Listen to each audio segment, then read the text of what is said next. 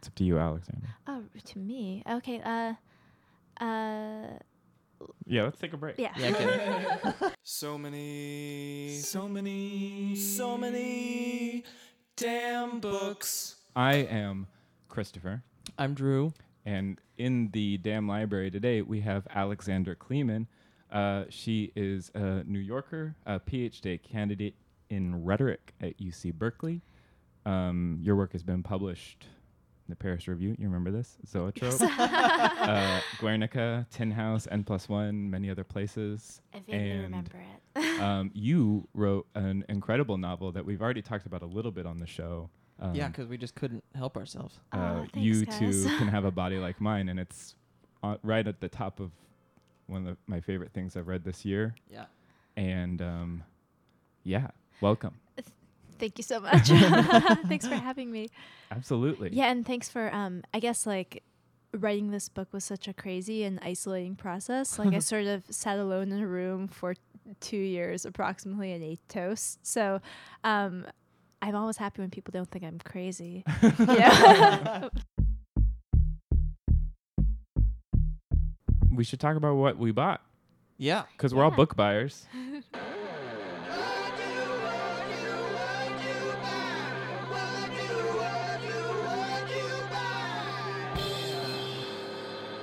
Alexandra, do you want to talk about what you bought? Well, a couple weeks ago, I think it was a couple weeks, I was at the Texas Book Festival. Oh, cool. How was Yeah, that? It was great, and I love Austin, and I saw 1,000 bats. So that makes it a really good time for me. But I got a lot of books by people who I saw there. I got Lovely Day by Matt Johnson, Oh, yeah. who is a great biracial writer. Like I have that affinity for him in me. I got a book by Casey Schwartz called In the Mind Fields. That's about the weird connection between Freud and brain injury in soldiers, like in the past. It's a sort of historical study. And I got Margaret Atwood's book, The Heart Goes Last. So Oh, yeah. The one Yeah. that's like The new one. the with new the, one, with the yeah. sex robots. That's what I... Yes, it has sex robots. And they have a special name for them too. But I guess it wasn't catchy enough to stick with me. But there are some other catchy things in there. She always does a good job. I know. Yeah. Drew, what'd you buy?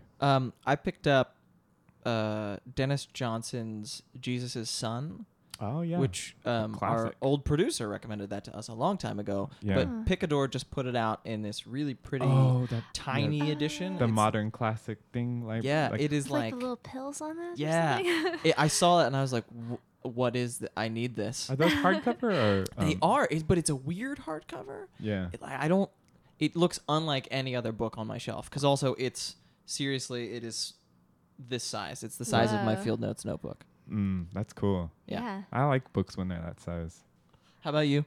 I bought Troubled Daughters, Twisted Wives, Stories from the Trailblazers of Domestic Suspense. So there's like Patricia Highsmith in here and Shirley Jackson, Vera Kaspari. And I'm just very excited about looking at sort of where this genre came from, because right now I feel like it's on a renaissance almost with Gillian Flynn Yeah. Oh yeah. and Gone Girl and Tana French. She's on us also like very Yeah, big absolutely. in the domestic Yeah, the suspense. troubled wives are coming Yeah. back. Oh, does it have that Roald Dahl story where the woman kills her husband with a frozen leg of lamb? No, but no, What? it's just ladies. It's just ladies. Yeah. Okay. Well, that one's in the genre. But Yeah. Nice. Awesome. And Transition music.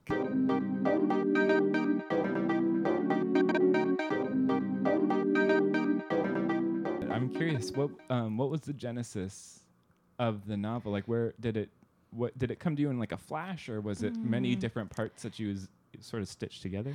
Yeah, I'm a person who has a hard time working from, the really concrete outward. So I always try to like fix on a really almost impossible idea or something, like some concept, some idea, or some like feeling I want to create, and then I have to figure out what its material like incarnation would be. Okay. And what this novel actually started out as is I was really drawn to and moved by like the figure of the tragic cartoon food mascot ever since I was a kid, right? Like I would watch the Trix Bunny, Mm-hmm. or this doesn't really fit, but what was that honeycomb monster? You know, like Oh yeah, he was just The, insane. the sugar bear? No, that was something else.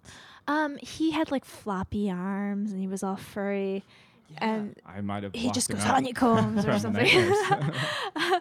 But all of these creatures whose lives rotate entirely around this one like type of manufactured snack food or cereal or whatever, I always felt so bad for them because, you know, if that company ever goes out of business, what the hell are they going to do? True.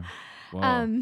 Yeah, so I originally wanted to write a book that would sort of have the main character turning into one of these food mascot animals. And the idea was that, like, oh, half of it will be in the real world, and the world will be kind of shallow and flat, and the other half will be in this cartoon world, and then all the creatures in the cartoon world will have full feelings and, like, Ooh. really fleshed out existences, and it'll be, like, much more emotionally complex. Okay. This sort of, like, inversion. And eventually that sort of made it in there as, like, I think that the TV commercials and the things that happen on TV are the places where you see like desire and emotion played out in a much more direct and like compelling way.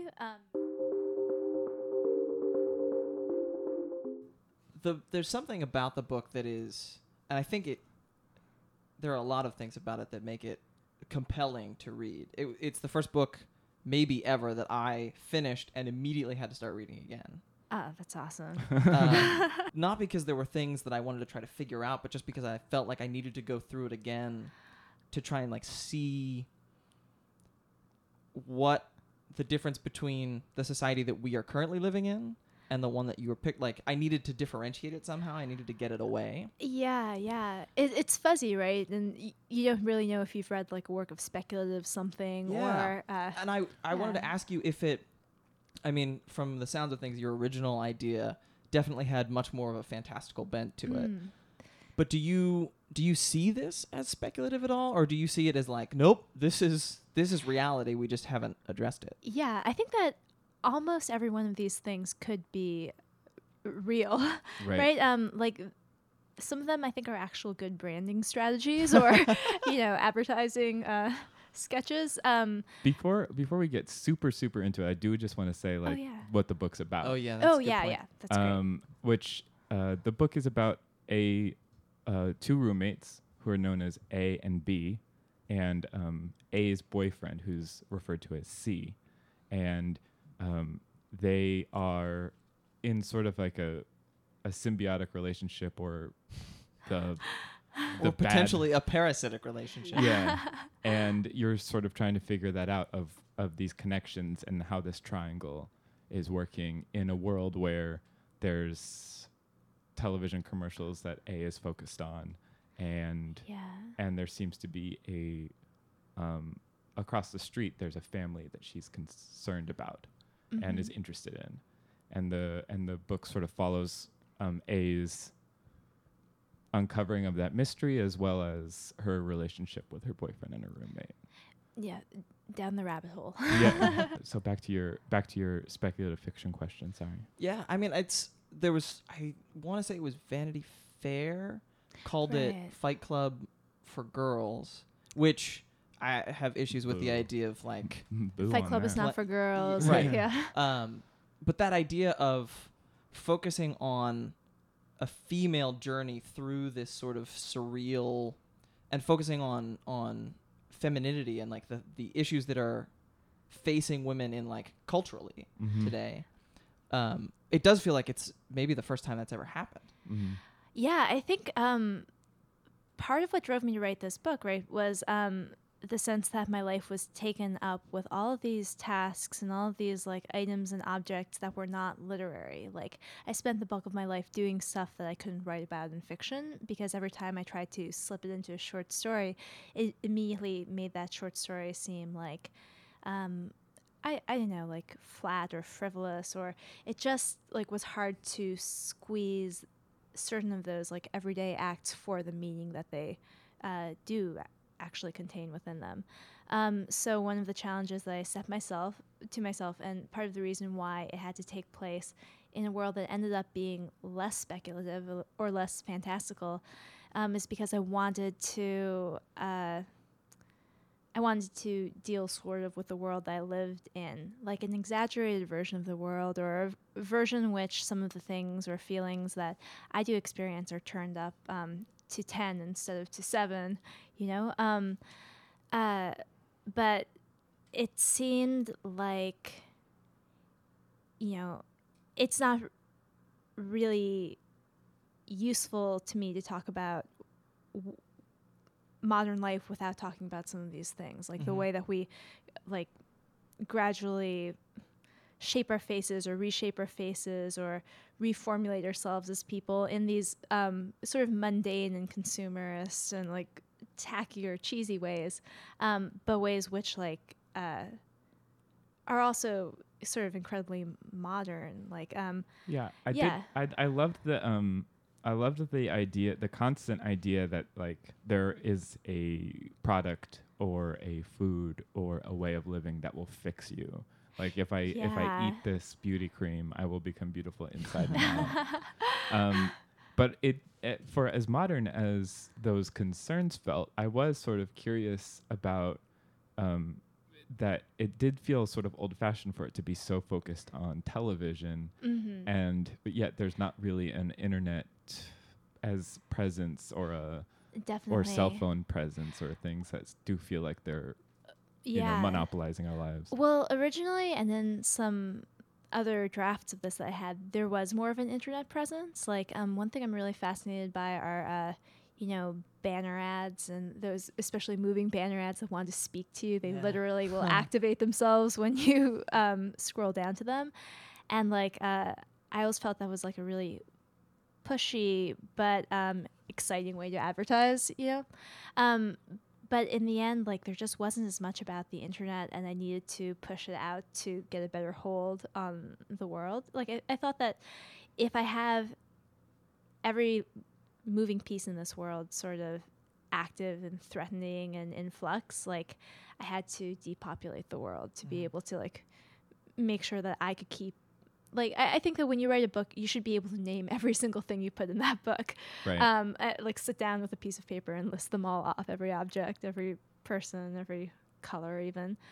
And I guess that's sort of a control freak thing to think, but no, that makes sense to me. Yeah. It does. I mean, as far as like control freak goes, like if you're gonna control freak one thing, it should be a novel, since you created that world and you. Yeah, like keep it out of your relationships maybe, but put it all into your novel. But for TV, like my parents are huge TV watchers, and I feel like a lot of relatives are. So like my community in New York, like is a lot of readers and a lot of like, I don't know, yoga people or whatever else. But when I go home, my parents and I fall into TV for like 6 hours at a time or something, and it is much more enveloping and cozy, and becomes much more part of your mind, I think, than the internet does, where you're always actively like clicking and moving around on it. I can go completely limp when I'm watching TV, like on a mental level and on the psychological level. Yeah. There's something interesting about the fact that the book doesn't take place in a major metropolitan area. It feels like the sort of book that like the town I grew up of outside of Philadelphia. It like feels sort of suburban. There's like some sense of city there. I felt very much like it felt far too similar to the suburb where I grew up in Southern California. It felt like very much like a Southern California suburb. Yeah, and I was actually thinking maybe the most of Southern California, because the times when I've walked around Southern California without a car have been extremely formative. Yeah. It's like maybe the closest to the sublime I've ever gotten, like the feeling of my own smallness and endangerment in a large, like, Oh yeah, because there's no Yeah. one gonna help you out, and No. there's no like cab by that'll like speed it up. Like there's no cab. no, there's no cab. There's no there are no bus stops. Like it's just Yeah, like there isn't even anyone driving slow enough to look you in the face and decide whether they want to give you a ride or not. You're just like a little color, like out of the corner of their eye. I noticed that there was almost a reluctance to name some things. Like some things are very named and like branded completely, and other things Yeah. like your main characters remain as. Do you feel like those are their names or those are their signifiers? Yeah, I mean, I don't think those are their names, but to me, like, um, well, there's using like the ultra specific, like brand names, TV shows, whatever, as a marker, and then there's the vague, and the vague can be vague, like genuinely vague, or it can also be an odd way of bringing you close to the specificity of whatever it is you're looking at, because when you don't have like an easy tag to refer to it by, I feel like sometimes you have to engage more deeply with like just, well, how exactly is this thing looming towards me? Is it frightening? Is it menacing? Is it passive? Or is it like my goal in sort of naming the characters A, B, and C was to, set them apart. Like they're the main characters. They really are the only ones who ultimately matter. And the people who come up later in the book, I see as sort of echoes of them. Like they're built as entities that remind you of the former people. Oh yeah, I was Yeah. definitely sort of. It was shocking when later on in the novel you named someone. When Anna showed up. Oh, I was yeah. like, what? And then I did end up thinking of her as like a brand of a person rather than. Yeah. Yeah, like the people that matter the most to us, I think we don't even think of them by their names usually. Like even if their name is a way to talk about them, like you have a sensory memory of them. You have like a feeling that comes up when you think of them. And maybe that's sort of why it's always been hard for me to name characters, but I've been doing it. I've been writing a series of stories and someone is named Karen. That's her name. And it's not even a fake name. Oh, I meant to say that you have also a short story collection coming out next year. Yeah, yeah. Intimations, is that still the title? That's still the title. Yeah. Okay, cool. Cool. Yeah. And I'm hopefully still writing a couple stories for them. Oh, great. Yeah. This is a very food-based novel in some ways. Like hunger really drives a lot of the narrative, and like the feeling of wanting something specific and not being able to get your hands on it. Yeah. And I was curious if after writing this book and like sort of exercising it from you, if your relationship to food has changed at all. Yeah. That's a great question. So,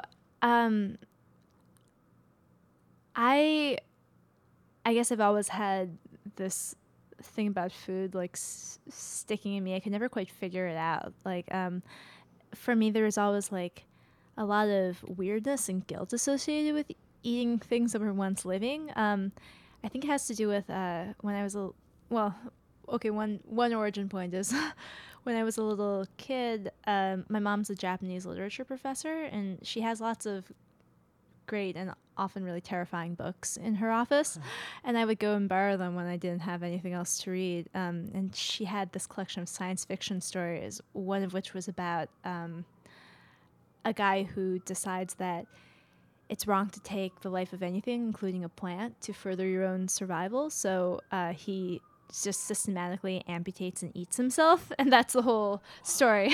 Oh. And after I read that, like I Oh, closed oh. it, put it back in my mom's office, and then I haven't been the same for the next 20 years. Do you remember what that story or that book was called? Yeah, well, I forget the anthology. It's like best Japanese science fiction stories, but the story was called The Hungry Mouth, and it was by this writer Sakyo Komatsu.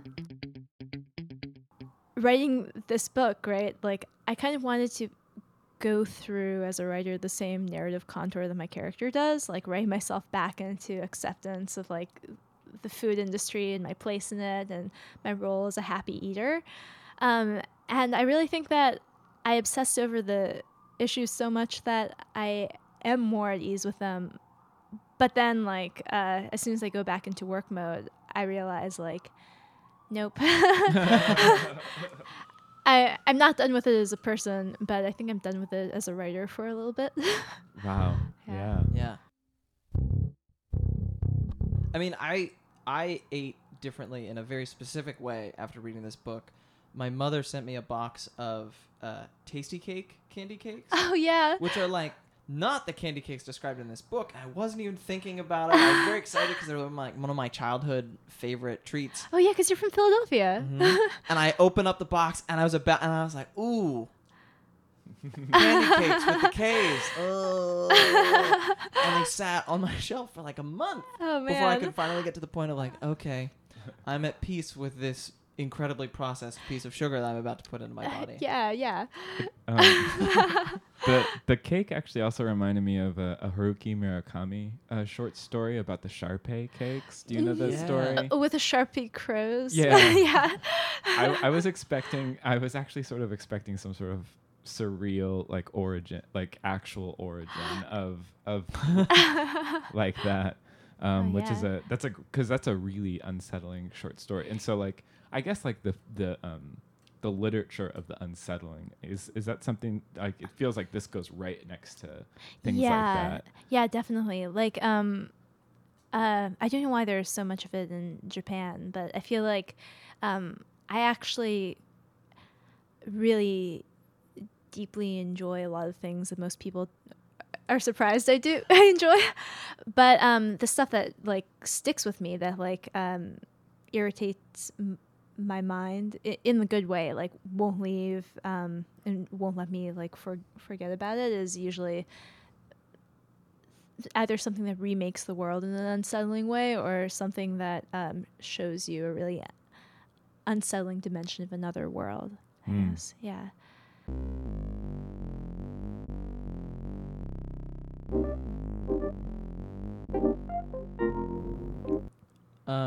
Now that we're back, correction from a previous episode. Christopher. Yeah. Well, I mentioned that I don't read scary books because I feel like I'm going to end up with a full freezer.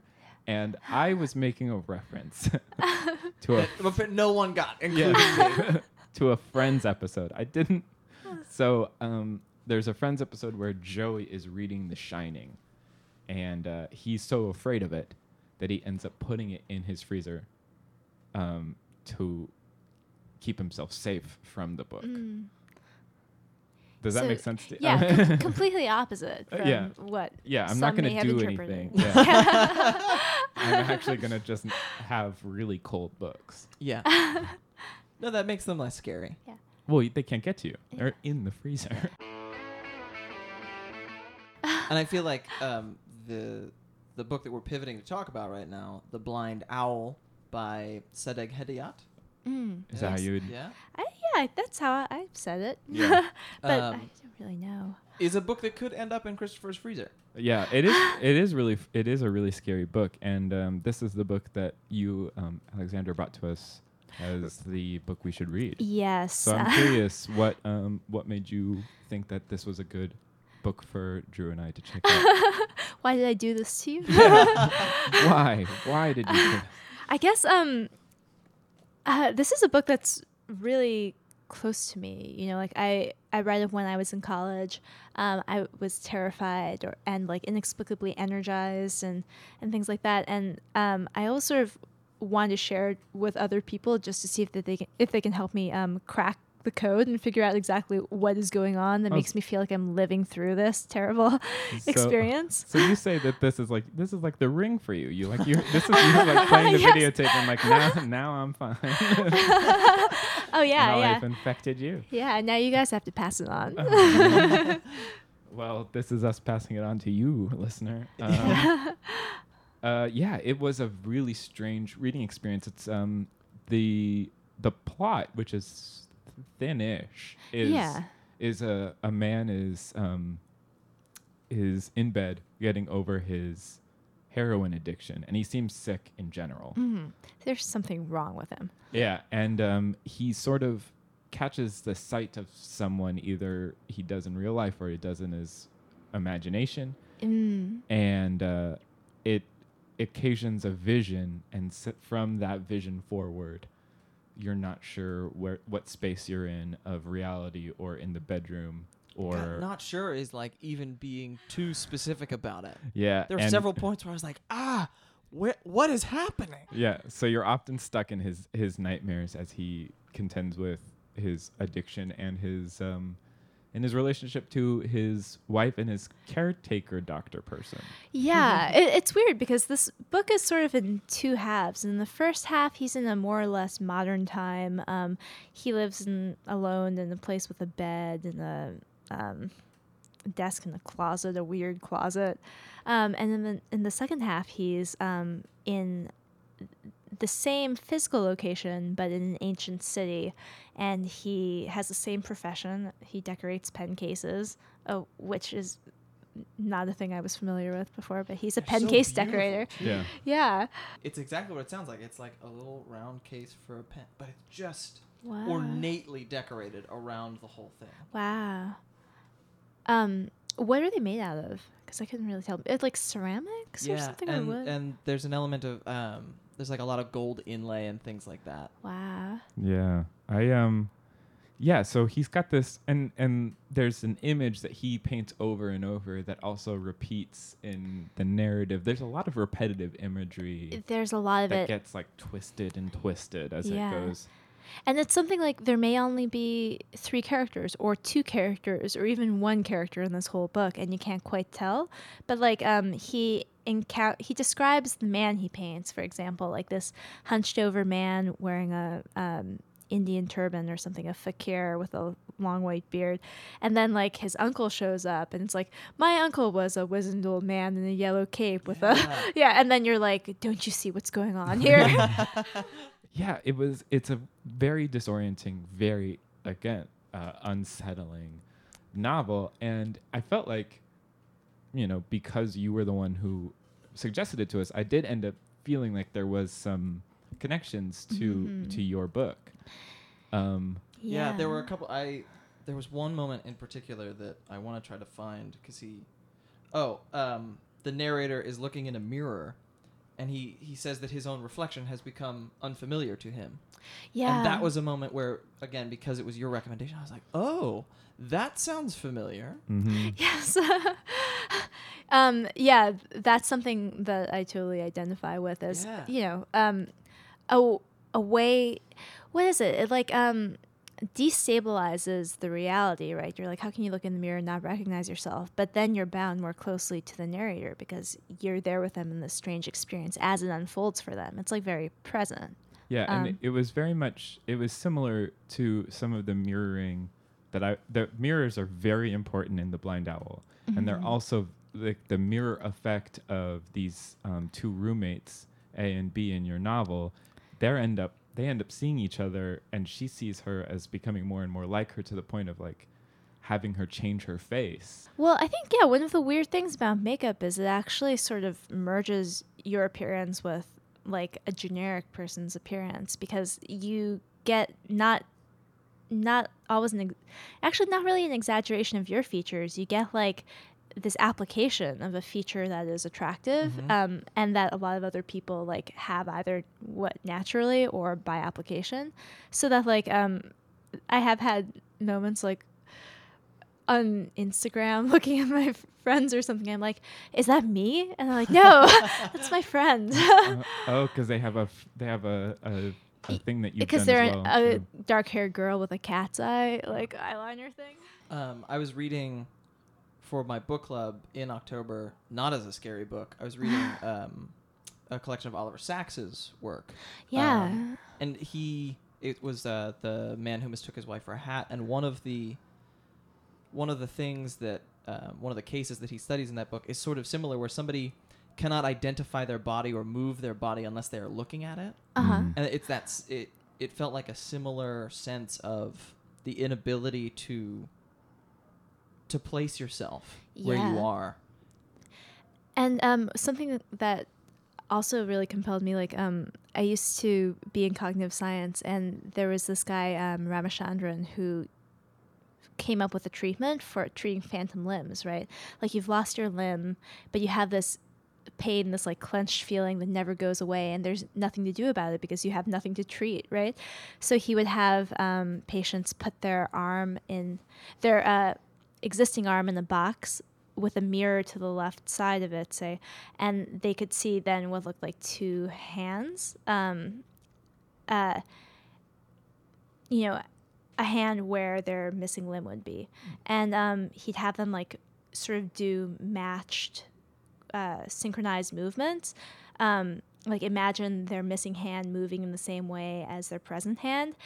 And when they saw sort of the mirrored hand, the hand that wasn't really there, moving in this way that they willed, it was sort of like they could like regain willed control over this phantom limb. The pain would disappear.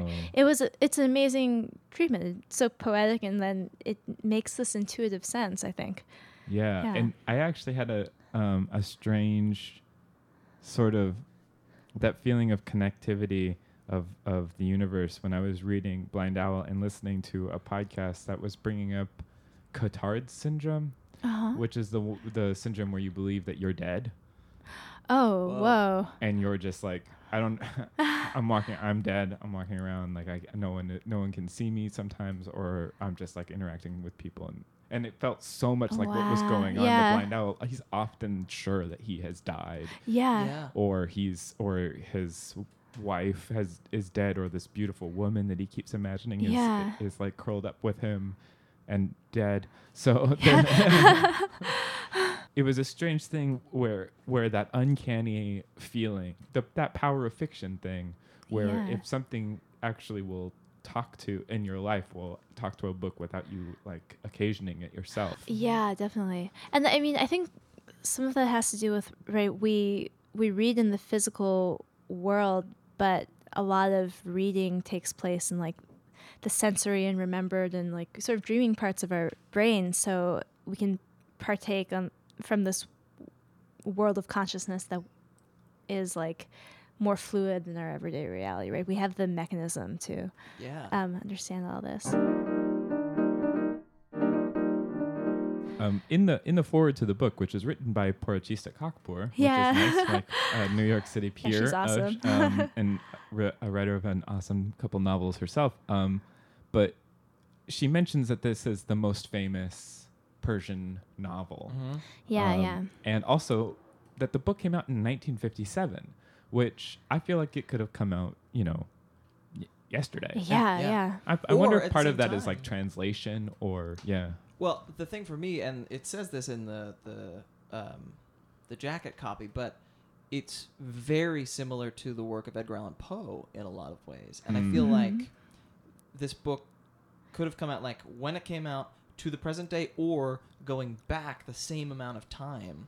And there's nothing necessarily that roots it in that moment. Mm-hmm. Instead, it is talking about the much more prevalent across eons thing of identity and the way that your brain can almost defeat you. Mm-hmm. Yeah. And the sort of vagueness of some of the descriptions too, I feel like it gets you to invest a lot like in it imaginatively. So like whatever time someone was reading it wouldn't seem dated because it's running on that current user's hardware. Yeah. And I definitely when I was about halfway through the book, I was thinking like I need to finish this now in this sitting because I wanted to be rid of this. There's something about just some of those images that I can even just talking about the book now, I'm thinking about them again and I'm envisioning them again. There's a moment where he runs into a butcher. Oh yeah. And just like it's this menacing. It's straight out of like David Lynch with sort of like that what is it, dream reality Yeah. or dream logic, where it doesn't follow reality, it follows the logic of a dream, which is basically like no logic. I think the thing that I think about now in conjunction, the two books in conjunction, which is one of those semi-artificial things. Like most people will never think of these two books next to each other necessarily. Yeah, yeah. But The Blind Owl makes me think of, and I almost kind of want to read your novel again, investing a truly unique third read. But that idea of like reading it as a horror novel, yeah, or something yeah. like, I think about the moments in that were called up just as I was reading The Blind Owl. These ideas of reflection and imagery and, Yeah. and sense of self, like blurring and shifting, or like all of a sudden that thing is poisoned. It's creepy. It's really creepy. You know what? Like, I think that this does well. Not that it borrows from horror, because I guess if anything, horror would be borrowing from it a lot, in like the chronology of things. But just they've zeroed in on this similar technique, which is they force the reader to have the epiphany. Like the characters in there, and they're wandering through this world where they re-encounter like the same dangerous thing over and over again, but we're the ones who see the similarity and go, no, that's happening again, that shouldn't happen again. Right. Like it's Oh. impossible. You know? Yeah. So that that's what happens for me, at least when I dream. I have a lot of dreams where like something terrible is wrong with the world and I'm the only one who sees it. Yeah, it was actually something else that I was thinking about with this book, was sort of something that I worry about, especially when I think about television and movies and books and how deep in media we can be now. We can really choose and tell, and all of media is at our fingertips at all times. And I've always thought that there's a danger in fracturing your identity into how many stories you can have going at the same time now. But then looking back at The Blind Owl, it turns out that you can fraction your identity in a million different ways. That's true. But then again, like if we think of this book as like a heroine novel, Which it is, yeah. which it is, then is it okay if our reality now resembles like the reality of someone on heroin? I don't know. It's not- Yeah, is that okay? Is it okay? Well, we don't have a lot of say. Yeah. I have one more thought about The Blind Owl. So you're doing a PhD in rhetoric, Yeah. but I was thinking about an equally kind of creepy novel is Camus' The Fall. It's not the narrative form of storytelling. It's a very different, more concrete thing. Yeah. I mean, not so much the rhetoric, but more maybe when I was working in cognitive science, and I worked on embodied cognition, which is like the idea that when you hear the word hammer, literally the motor centers of your brain and like the muscles in your arm that would use the hammer sort of become active, like they sit up straight, and they do something for your understanding of that word. But I think that like the first person perspective is this powerful key into that. Like hypnosis, I guess, is often the second person, but like I think the first person has the same sort of effect. Like you fall into a story more quickly when it's like, I was doing this, Or I I saw am doing this. this. Yeah, because your mind like imagines it as the sentences unfold. Whereas like third person, you can fall into it too, but it's easier to go like, Veronica? No one's named Veronica. Like Right. this book is not working. Yeah, well, we really appreciate you recommending it. It was definitely a wild Oh, thanks so experience, much. especially Yeah. right after your book. And fun. It's fun to read things in translation that I don't think I Yeah. would have necessarily encountered otherwise. Like Iranian fiction. Nope. Yeah, it's hard to know what's there, and then Mhm. when I read this book, it makes me want to figure out like what else there is in Yeah. the same tradition. Mm. So why don't we move from these unsettling fictions and books that we might not have come across into recommendations.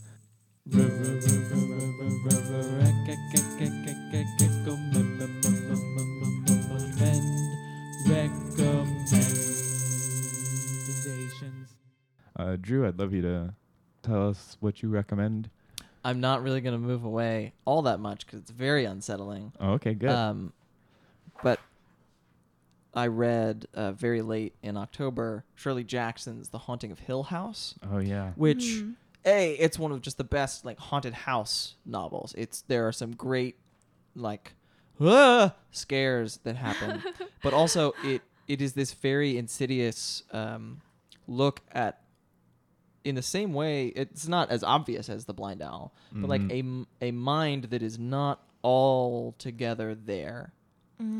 And the way that builds over the course of the novel, and you realize you can't trust anything, A, because it's this creepy haunted house, and B, because the people who are telling you about this haunted house also maybe are not super trustworthy. Mm-hmm. Yeah, and it's just, I mean, she's a master. I look forward to seeing what you have to say about whatever short story is in that Twisted Ladies collection. Yeah, I'm really I that'll be my first Shirley Jackson, the short story. In Oh, there. cool. Yeah, and Alexandra, what about you? Well, I'm reading a book by my friend Tony Tulatamute, called Private Citizens. It's coming out in January. And it's one of these like four friends from college and the way their lives like diverge and things Love after those. it's me too.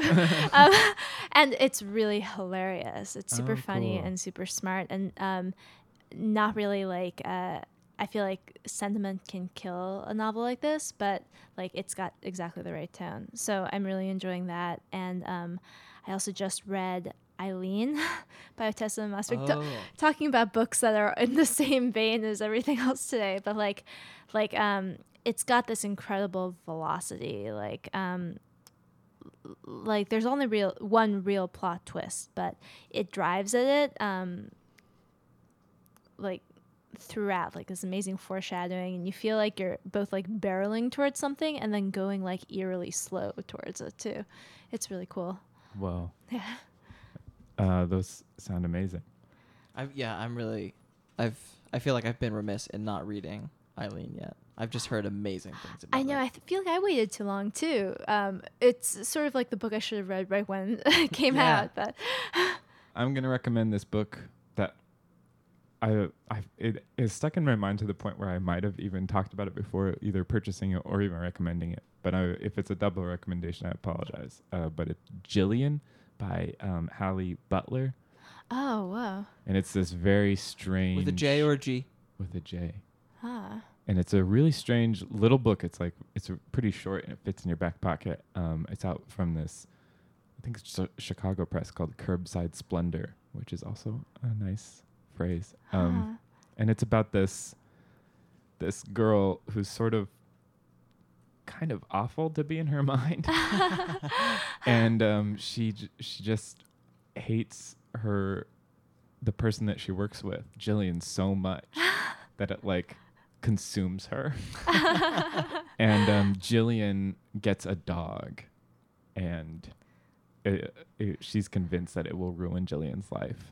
Her And- buying of this dog. And she's watching Jillian, hoping that it will. Or Yeah, she's really hoping for her downfall, even though she's like traveling down as well. And it actually switches viewpoints into Jillian's viewpoint as well. Oh. And so you sort of see that both of these women are being pulled down and down and down. So it's a real uplifting book. That Right. sounds amazing. Very good. And I really highly recommend it. It was sort of, I had no idea what was going to happen in the pages of this, because the cover is very strange, and it's all off-putting. So this is all the book of the unsettling. Oh yeah. Nice. Yeah, thank you so much for Thank you joining so us. much. Thank you so much for Alexandra. having me. Yeah, This was we so really much fun. appreciate it. And when you go out and buy your copy of You Too Can Have a Body Like Mine, Also by if you want to make the drink that we were drinking tonight, Oh which yeah. I'm The calling candy cake. calling the candy cake, which is a reference to a food within your book. It's Godiva dark chocolate liqueur, triple sec vodka, and fresh squeezed clementine juice, shaken over ice and then poured into a glass. And it's a nice drink. Kind of only want one. It's really Yeah. good. I feel like I'm on a sugar high. Yeah, it's kind of that. Kind of that. Asleep in the middle of the bed, you don't know as if I'd hold my hand. Asleep in the middle of the bed, sand slips through my cold hand. Do you really want me back? Do you really want me back?